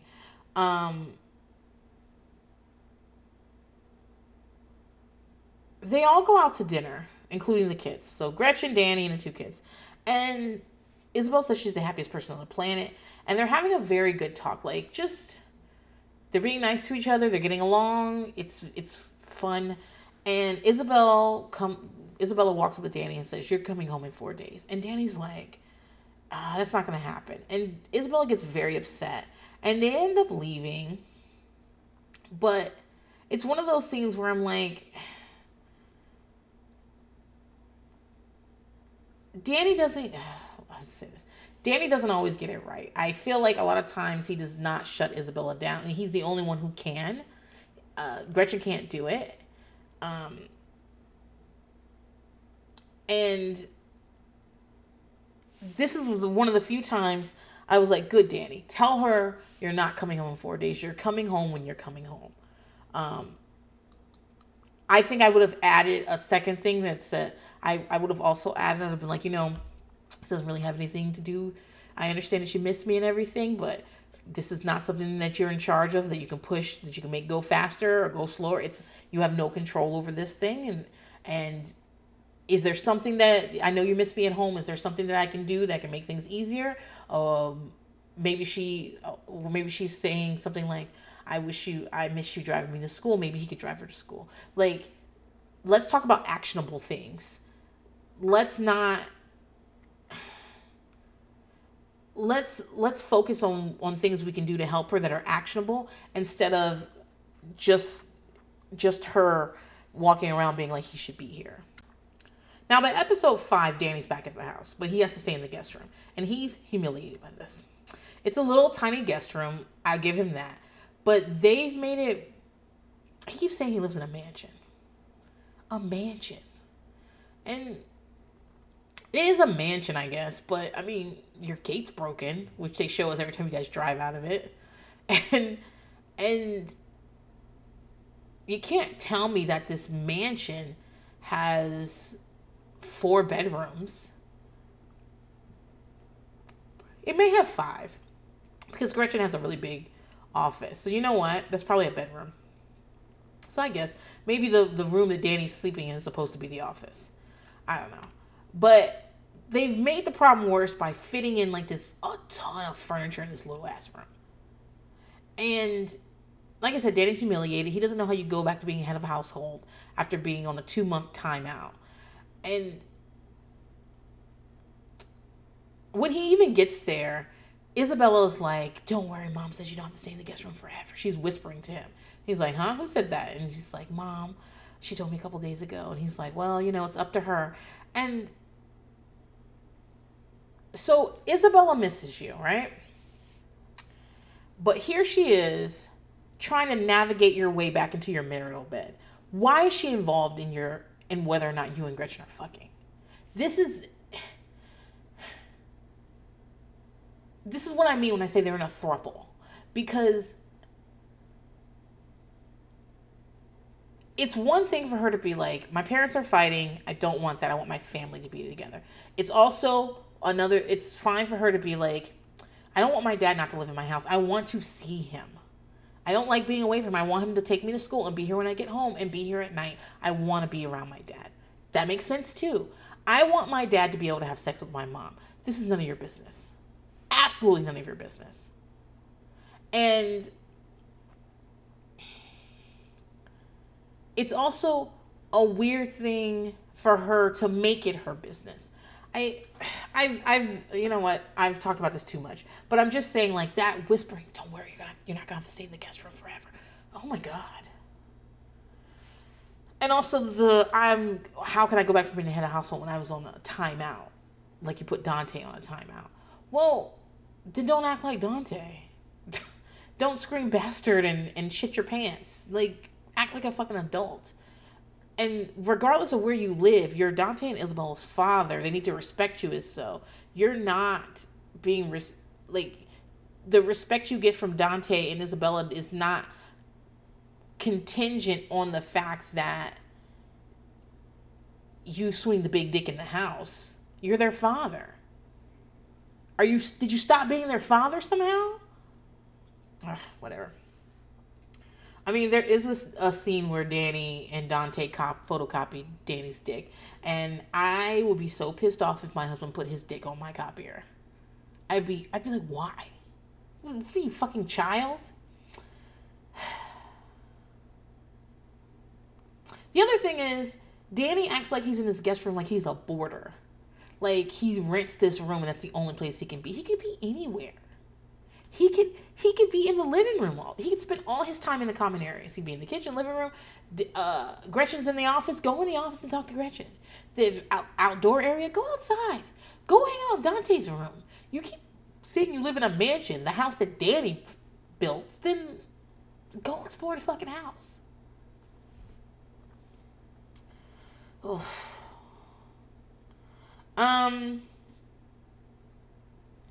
We also get a scene of Isabella telling Gretchen that, like, I can't believe you made Daddy leave. And Gretchen was like, well, it was the right thing to do. And Isabella's like, it's not the right thing to do. The right thing to do is to go to double therapy. And again, you are a fucking child. You are not in charge of my marriage. I'm just imagining if one of my children did that. If one of my children was like, well, maybe if you suck Daddy's dick a little more, I would probably lose my shit. You are not a part of that relationship. You are not a part of that relationship. Mind your fucking business. I get annoyed when my kids speak to adults. Like, we're out walking and stuff. One of my foster kids will just start talking to adults like they're at their homes. Like, someone will be washing their car and he'll just start talking to them. He'll be like, you have a nice car. Where'd you get it from? Blah, blah, blah. When's your birthday? I'm like, what? You don't know that man. I'm not speaking to him. Why are you speaking to him? But this is also an ingrained thing that's a little different. He just, like I've said before when I've talked about this particular foster kid, he just, he was the man of his house. And, like, he does things like small things that I'm just not used to. That, like if we get out the car at Target, he just walks to Target. He doesn't think he has to wait for me at the car. He walks ahead of me. Which is strange to me because you don't know, you have to go where I'm going. You don't know where I'm going if you're ahead of me. You should be with me. Like, I've had to, like, retrain him and his brother to be like, you wait for me and you follow my lead, not the other way around. No, one of my sister-in-laws, I was in the car with her. I was in a Target with her, and her kids, and she was pushing the cart, and one of her kids just went to a shelf and picked something up and put it in the basket. And I just looked at her. I was like, "Why do you do that?" She goes, "Oh, because he wants that. So he doesn't have any money. Well, why is he putting things in the basket?" And maybe I'm too strict, but I don't think so. I can't imagine being someplace with no money and putting something in a basket. Well, how am I going to pay for that? I put things in a basket when I can afford it. Ugh. Anyway, basically Danny wants out of this room, and he feels like Gretchen's trying to make him pay for his past misdeeds by staying in the room and humiliating him. And he says that if she keeps trying to do that, it's going to go badly, because he's going to go back to the women, then he's going to do the drugs, and he's going to start drinking, and then it's going to be the drugs. And I think that's an interesting way to put it, because a lot of people in addiction start the drugs and then they start cheating, because in the addiction, you'll do all kinds of things. Think Nurse Jackie. So maybe I should rewatch that. No, I got real mad at Nurse Jackie about halfway through that. So no. So I think it's interesting that Danny starts with the girls, not the drugs. We get a lot of footage of Danny singing a song about how much he hates Gretchen and she's a whore, and he's gonna go to North Carolina to find a new vagina, and jumping on the bed, all kinds of stuff like that. He's a child. But they do go to church, and they feel closer together. Oh, Danny's supposed to be watching the kids. I skipped a lot of Danny's kids scenes, but this one I watched. He's supposed to be watching the kids and like a couple of friends or whatever, and he gets Dante a gun. It's an airsoft gun, but Dante's 5. He doesn't need this. And like, Danny, you want this. This does not serve Danny. It does not serve Dante. It serves you. It serves your visions of having a son. That's what it serves. I bet you didn't buy Isabella an airsoft gun when she was 5, and think about why that is. So while he's babysitting, he takes the kids off into the hills to shoot at coyotes, and they rub bacon and put bacon on a dog to use as bait. I fucking hate Danny. So by episode 7, he's back in the bedroom, and I don't know if they're having sex, but he's at least being able to sleep in the bedroom. That makes him so much happier. And Danny's talking about his dad. He says that no matter, his dad was a rageaholic, but no matter how mad his dad was, he admired his dad because his dad bent people to his will. He got what he wanted by being that mad. And Danny talks about his father beating his brother so badly that he didn't have any facial features anymore. His face was so swollen, you couldn't see his eyes. His nose was misshapen. That's fucking tough. That is tough. Imagine living in a place where a parent could, it's not as unusual as we think it is. He asked his dad why didn't he beat him as much as he did the other kids, and his dad said he didn't like him enough to beat him. Also, his dad died in 2004, because later Danny goes to his grave. It's 2006. Danny's dad died just 2 years prior. I wonder if they were like in touch with each other, if he was still married to his mother. I don't think I can watch like somebody I'm in a romantic relationship beat children in front of me and be cool with it. But I don't know if she was a victim herself and scared to leave and intimidated from leaving. But if they were still together when he died in 2004, I have a lot of questions. So Gretchen thinks Danny's just like his dad. Danny says he's a poor imitation of his dad. And he also says that he doesn't need to get drunk to get violent, which is true. And he needs anger management. But he says he doesn't want to go.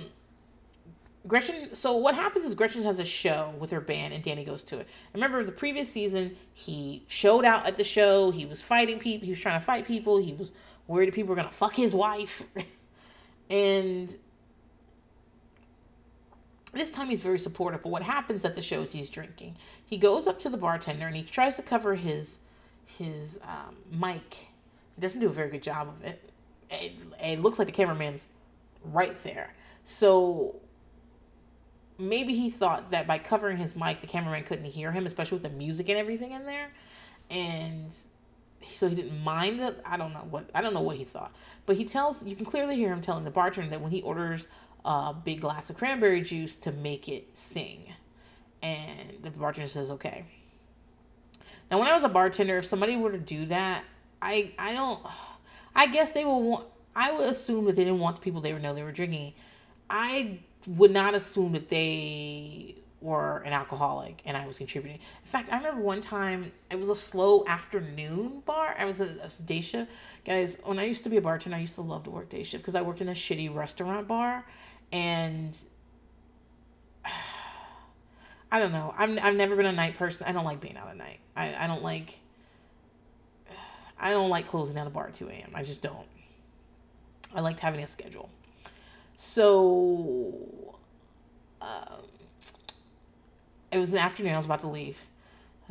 Next shift was coming in, and a lovely lady came in. And she was talking to me. She had a hard day, and I was just chit-chatting with her, and she had a few drinks. Nothing excessive. Definitely she was drinking, but that was it. And she paid her tab and tipped me and said thank you and left. And a little while later, an older woman comes in and gives me a description and says, have you seen my daughter? And I said, oh, she was just here. And she goes, we just left drunk court or something like that. Basically what she's saying is they just got out of court. They just bailed her out, and she's able to come home. She's had like 6 DUIs. She's not supposed to be drinking. She's an addict. She's gonna kill herself. The woman starts telling me how she spent all this money on rehabs and stuff, and how the girl, she's got a ankle bracelet that like goes off when like it detects alcohol in your sweat, and like she's gonna go back to jail, and all this stuff is gonna revoke her bail, and I am horrified. Like, that's not something I would have guessed at all from dealing with that woman. And her mom is like, well, did she pay you? A lot of times she just walks out on taps. I was like, no, she paid me and she tipped me. She's like, did she tip you? Did she tip you enough? And I was like, yeah, she tipped me fine. It's a fine tip. She's like, okay. Could you at least tell me what direction she went? And I'm like, yeah, she went that way. and like which door of the bar she went out of. And I told her. She says, okay, well, I'm going to see if I can find her. Like, even a Danny Bonaducci, well, maybe that woman saw him on TV, but even a Danny Bonaducci, I don't know that I would have been, and he would have been like, I just thought he just didn't want people to know he's been drinking. And some people are weird like that. Some people don't ever want to be seen drinking. But also, who drinks a whole fucking tumbler of cranberry juice by themselves? It's weird. Did he have a UTI? So you see him drinking a few times and huge tumblers of cranberry juice. And I'm sure, and I feel like they're 3/4 alcohol. And Gretchen says he doesn't look good and he lies. And she's like, do you sure you can drive home? He's like, I'm fine. I didn't have anything to drink. And she says, okay. But a producer ends up getting him to let him drive him home. Reluctantly. And he said no cameras in the car, but they have audio because they were trailing behind. And Danny is just, the producer's like prodding him. So Danny gets mad at production a lot. And I understand. They are dicking around with you. This guy is in the car talking to you, knowing that your audio's on. Or at least guessing, hoping that your audio's on. He's trying to make a show. And he's not your friend. And I can understand Danny being like I know I'm contradicting myself. But I understand Danny wanting to hold something for himself. I do. I just think that it's too late to hold something for yourself. That's all. But in the car, Danny's saying that it's his nature to fall, and he hopes he can be forgiven. At home, he's making a bagel, and he looks drunk as fuck. I thought he was going to cut himself with that knife. Gretchen gets home, and She can obviously tell he's been drinking. The bitch isn't blind. He toasts her with a bagel and says she's fabulous. That episode 7 cuts off as they go behind closed door, and she asks if he's okay because he's slurring his words. She's asked if he's okay. Episode 8 is the last episode of season 2. And by then, they open in therapy, and Danny's telling the story about how he slipped and started drinking, and it's good that he's admitting to it. He's also going to get baptized, and he talks about being born again so that he can kill the old Danny and be born anew. And his sober buddy's like, no, that's not, I don't give a fuck. Yeah, I'm happy you found God. Yeah. But that's not going to keep you fucking sober. And he's just very frank with him. He says, if you want help, I'm here for you. If you don't, I'm not. The only thing that's keeping me sober is that I don't want to wake up again and not know what the fuck I did. I don't want to live my life like that. And anytime I think that I can drink, I call somebody to help. That's it. And I mean, he doesn't say one day at a time, but he's just saying the thing. And that is that right now I want to be sober right this second. And if I feel like I don't, I'm going to call somebody to help. All that other shit is just voodoo and whatever. And Danny's like, I understand you. Because Danny is really getting back into church. He's reading the Bible all the time and everything. I hope I'm not like stepping on anybody's religious toes. Because I don't want to offend anybody. But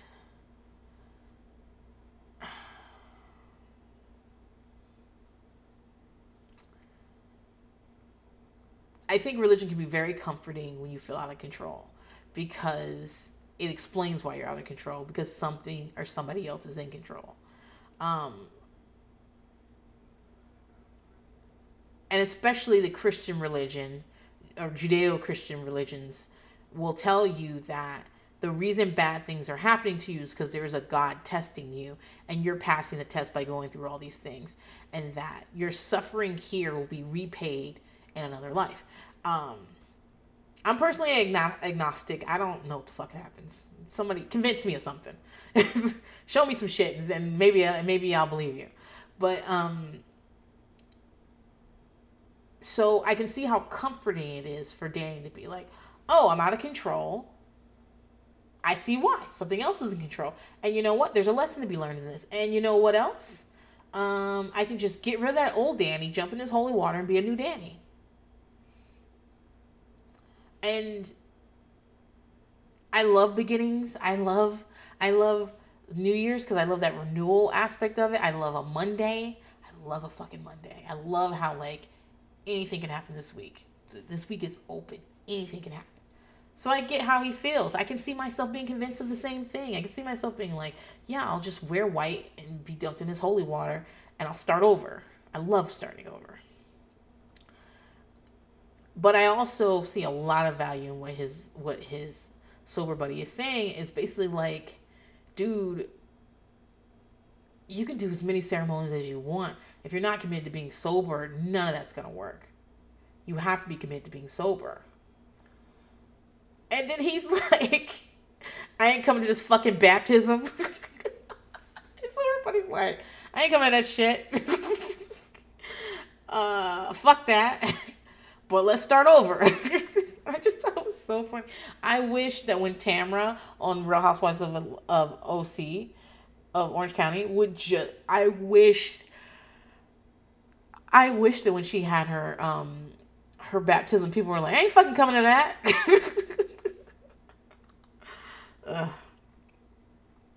So Danny takes it all very well. I think he really respects that sober buddy guy. I think that, I don't know, he seems very submissive to that guy. And it might be because that dude's like very clear he walks the fuck away from this. Well, you're either in it or you're not. If you're not trying to stay sober, then I don't need to be around you. And I mean, I respect him, and I'm not even an addict.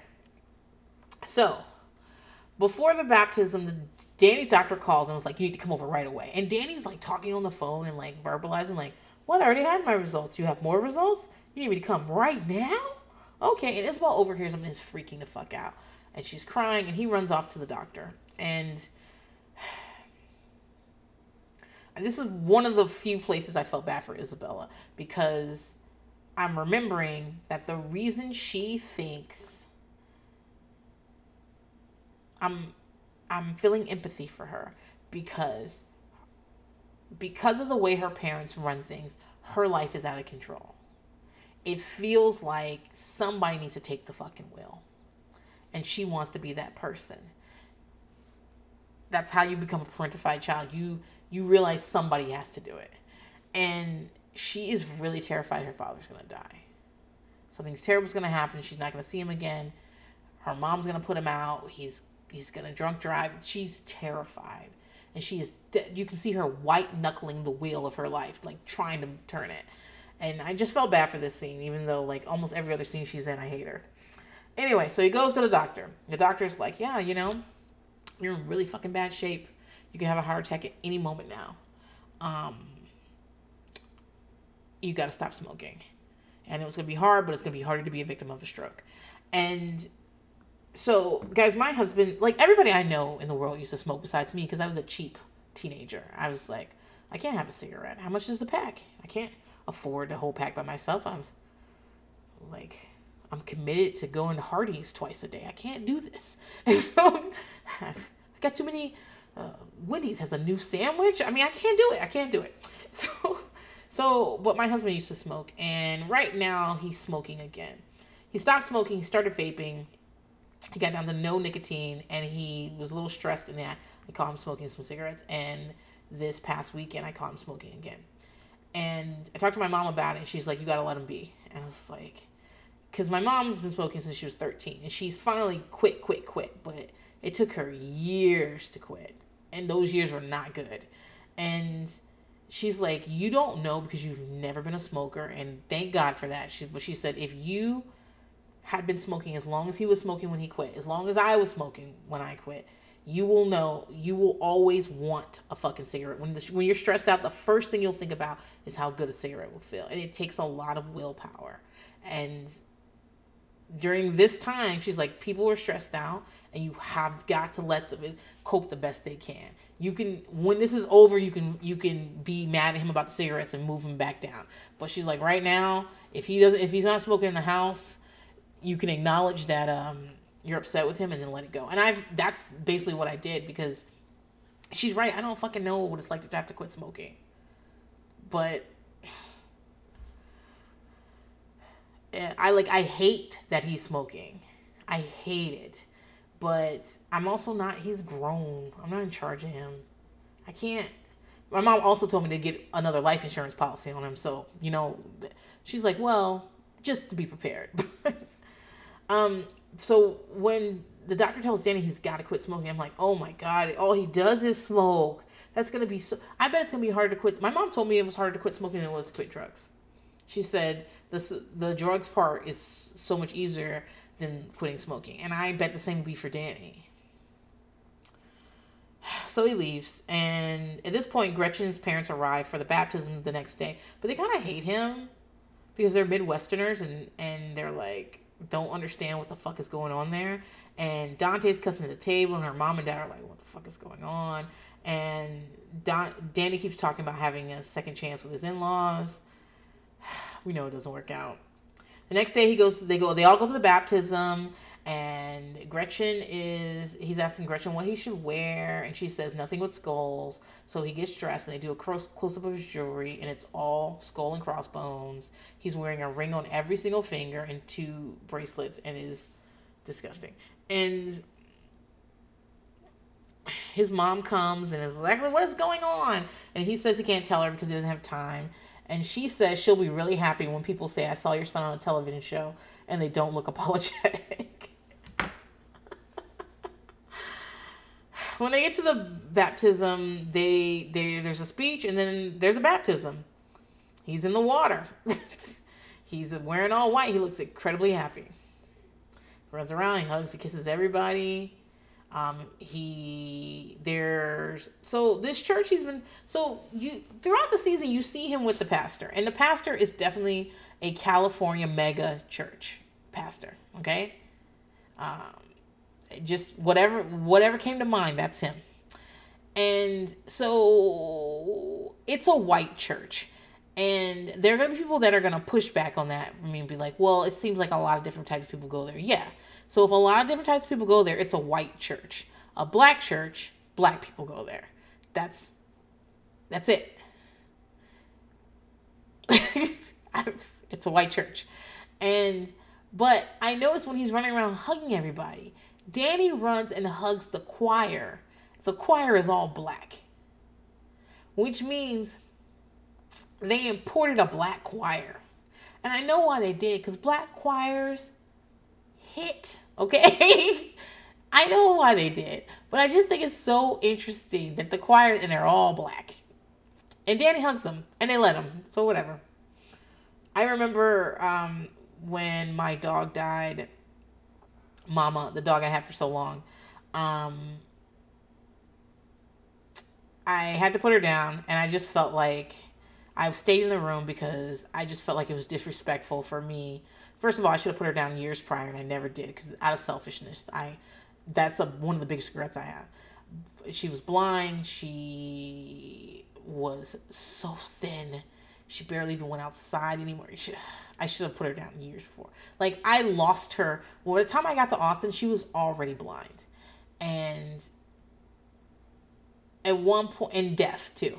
And at one point, I let her out one morning before I was going to leave and lost her and couldn't find her because, one, she's blind. She can't find her way home. She usually doesn't move. I put her out in the front yard and she'd go, and then I just come back and get her. But she usually doesn't move. She couldn't see, and I was calling her. She couldn't hear me. I'm like crying. It's 6 a.m. I'm running around this apartment complex looking for this fucking dog. My neighbor comes out and helps me. We find her. She's so far away. And we live by this huge highway that she'd already almost went into. And like, I should have put her down. I really should have. But by the time I went to put her down, I felt like it was disrespectful for me not to be in the room. So I held her as they injected her, and then she died. It was very quick. They put it in and she's gone. And afterwards, the veterinarian and the vet tech both bear hugged me together. And that's not something I would usually allow someone to do to me. So, like, later when I was telling my mom, I told her, and she goes, "Oh, just two stranger white people." And I was like, yes, it was a moment. And so, like, when I was looking at the black choir that they imported from Compton or wherever, I was like, oh, you're just gonna let that strange wet man hug you? He's wet. He's crazy. And that's the end. That's really the end. And what we know is that the next year in 2007, Gretchen files for divorce. I've read like pieces of her book, and basically she just really talks about Danny cheated on her. He moved a woman down the street so he could cheat on her more effectively. He's been a drug addict all their entire relationship. And when they broke up in 2007, within 2 months, he was dating his next wife. And Gretchen was very supportive of it. She felt like he was better married. And the two of them, she was planning their trip to Hawaii for them.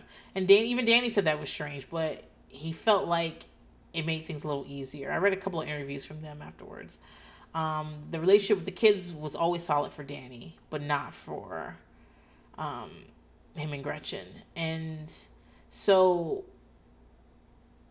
like, so I guess I don't know if they were on Dr. Phil or something, and they're talking about how they'll be divorced, and Dr. Phil asked Gretchen, will she be married again? And she's like, probably. She's interested in being married again. And he asked Danny, and he says, I'll be married 3 months after this divorce. And then says, because he's dating his new wife, the one that ends up being his wife, Amy. He's dating her. And he's like, well, maybe not to her. He's just... Danny does better in a relationship. As we've seen, he really, really needs to be loved. He really needs... His love language is words of affirmation and physical touch. He needs that. And he doesn't do well being alone. He can't be alone. So he ends up being remarried. She doesn't, and that's the end of that. I think she made the smarter choice, to be honest. All right, so that concludes my Breaking Bonaducci coverage. Listen, I want to thank you guys for sticking with me this season, and I just really appreciate it. I don't know if you guys realize this, but like this episode's almost 2 hours long. That means I've been sitting here for 2 hours talking to myself, and knowing that you're out there and you listen makes me really happy. Somebody DM'd me and said it kind of doesn't matter what I'm talking about. People just want to hear me. That they don't really care about the subjects they care about. Like nobody cares about what I'm talking about. And I took that as a compliment. I think it was a compliment. And they're basically just saying that, like, dude, like, we're here for the princess and we'll stay for the Breaking Bonaducci. And I certainly appreciate that. Again, if you guys can, be a Patreon member. It's only $1. I'm thinking about raising the price, but if you came in at $1, I'm going to always leave you at $1. And it's incredibly helpful, and it means I get to devote time to making this podcast, paying for the things that this podcast requires, and then doing more bonus episodes. So let me know. Make sure you go to patreon.com/buypumpkin. Make sure you follow me at OK Then Princess on Instagram and Twitter. And if you have thoughts about this episode, make sure you follow me at make sure you follow me at Buy Pumpkin on Instagram, and make sure you comment. Thank you. See you later. Bye.